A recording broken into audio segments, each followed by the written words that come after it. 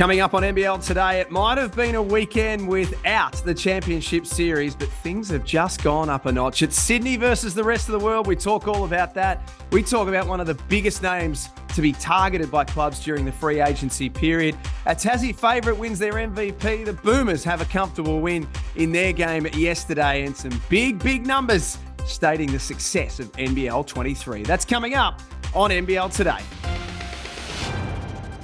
So great to be with you. It is the week of the championship series. It all starts on Friday night with Sydney and New Zealand doing battle in Game 1 at Kudos Bank Arena. But there is so much to talk about between now and then. Jack Heverin alongside Pete Hooley. Hools, good morning to you. And let's start with the Sydney Kings. Xavier Cooks, he's not holding back, and Sydney are embracing this Kings versus the rest of the world mentality.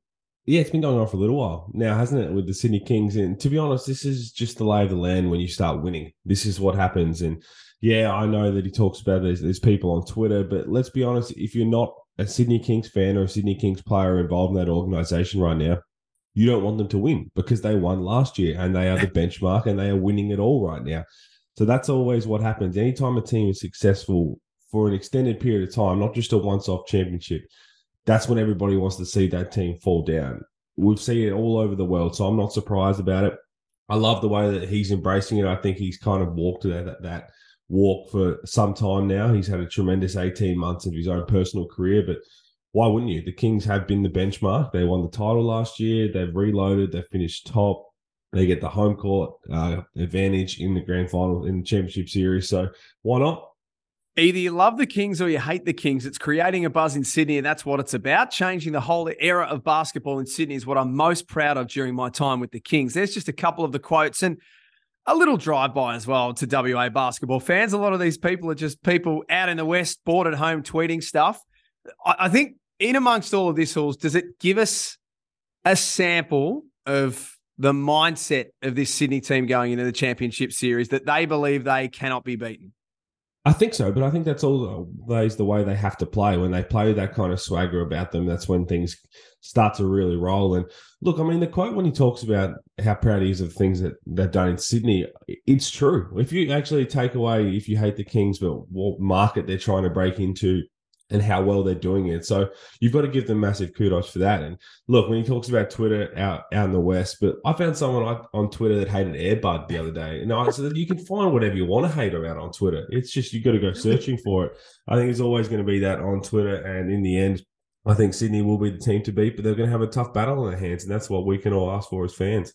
It's all going to start to get very busy as far as free agency is concerned. I reckon almost from this week, things are going to really start to ramp up. And the biggest name, it seems, in free agency right now is Will McDowell-White. Everyone wants a point guard. Everyone would love an Australian point guard, obviously. Will McDowell-White out of contract at the end of this season. News Corp reporting this morning that Southeast Melbourne, Perth and Brisbane have got really strong interest.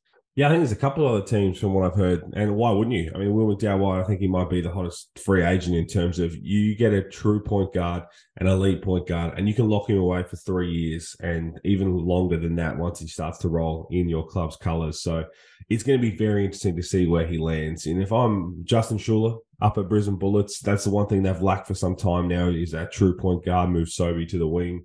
Still got Aaron Baines down low. But if I'm Simon Mitchell with the Phoenix, you get that true Aussie point guard who can play 35, 38 minutes a game. You load up around him. And then even out west in Perth, you finally get a point guard who can do a lot and facilitate and can score the ball when he has to. And then it frees up stuff for Bryce Cotton. So there's so many opportunities. And either way, Will McDowell-White's going to get paid, and so he should.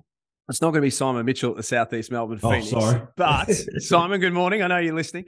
But the other question I've got for you around Will, Pete, is the Breakers themselves. Now, they're in a championship series. You don't know from year to year. Obviously, it's hard to keep re-signing imports. But is this a situation that works for him? Should he be looking where he is first before looking outward? Yeah, look, I wrote something about that recently for the NBL website about what they could potentially build if they manage to keep everybody together, as many as they can. And it starts with Will McDowell-White. You always need the head of the snake.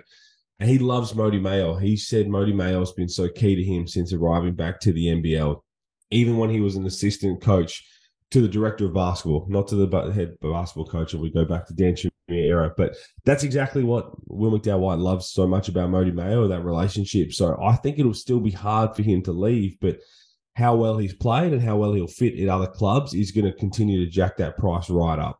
To the Jack Jumpers, Milton Doyle, probably no surprise winning their MVP. And you and I have spoken about this previously, that has to be Tasmania's number one priority. The one I want to ask you about is Isaac White, who won the Players Award. We saw a little bit of everything from Isaac this year. We saw him get hot. We saw him struggle. We saw him have DMP, CDs. And then at times in the series without Josh Majette, really came on and played some nice roles. Where do you think Tasmania sit with Isaac White first? Yeah, I spoke to a couple of people down there when I was in Tassie about how good Isaac White's been. And I think the one thing they're very happy with is that he's been given an opportunity to show the rest of the league that he belongs. I don't know if that's going to be in Tassie because of the way that their roster is going to be structured. They do have a chance to go out and get some more pieces now locally because everyone was contracted last year. I'm not sure if it'll be in Tasmania. I know he loves his time in Tasmania, but you look around elsewhere, I'd love to see him go back home to Adelaide, but also Nick Marshall now is going to slide in to a full rostered spot, different spots on the wings, obviously, but there's going to be a club that could really use Isaac White who's full potential. And the first person and the first coach that comes to my mind is Adam Ford. You want somebody who can really unlock him and give him that confidence to shine. I'd love to see him play for Adam Ford. Gee, imagine Isaac White in that system where you get the green light full time. That's what I'm saying. That's a really good call by you. The Boomers had a good win yesterday. Just quickly, I saw on Twitter last night. Did you play yesterday at the State Basketball Centre? There was a Pete Hawley lookalike out there. No, unfortunately not. I'm probably for the better. Someone said that I turned the ball over less if I played down. I'm not so sure about that. No, I don't think it was you. I think you're a better player than that. 98-53, the Boomers had a win. Todd Blanchfield, the first player since Paddy Mills to have a 30-point game. Of course, Paddy had 42 in the bronze game in Tokyo. He's put his best foot forward. Nick Marshall put his best foot forward, as did Kyle Adnam. The other one I want to ask you about, I know he's playing in Asia and there's money there and there's attraction. Has Reece Vague all of a sudden popped up on a few teams' radars?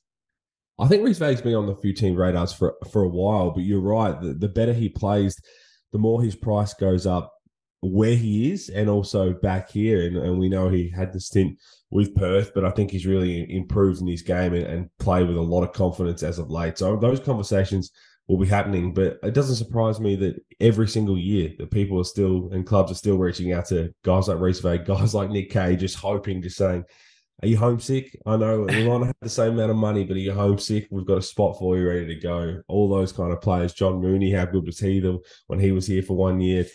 So we'd love to see it. Joe Luala-Chul, another one. So we never know what could happen. He's definitely improved, Reece Vague. No question about that. Let's finish off with a story that has just dropped in the last half an hour or so with News Corp. Larry Kesselman, the Don, the owner of the NBL, believing now that we as an NBL have got a legitimate contender in the sporting landscape's media wars. Nearly 50% increase on broadcaster numbers from ESPN and KO, Pete. 46% to be precise. We've got more TikTok followers now than the AFL, 125% increase there. There's still growth to come. Been a pretty remarkable season. When you read the article, that's just a snapshot of the numbers, but when you read the article, it speaks to enormous growth. Yeah, it does. And we've seen it all season long. And look, you and I, we have the easiest job. We just get to call basketball games. I mean, it's a credit to everybody else involved for what they've done, both at an NBL level and a club level. You can't have the success without everybody putting their best foot forward to be able to create the entertainment that we are so lucky to call night in and night out. So, I mean, it's been a pleasure. It's been a fun season. And if it's the start of an even better future, then we are in for something special. And we want to be the number one sport in the summer for a sustained period of time. So why not? And the best is yet to come. It all starts Friday night. Championship Series, Sydney and New Zealand, Game 1 from Kudos Bank Arena. Halls, always great to chat to you. Have a good week, my friend. Thanks, mate. You too. And we are back tomorrow on NBL Today.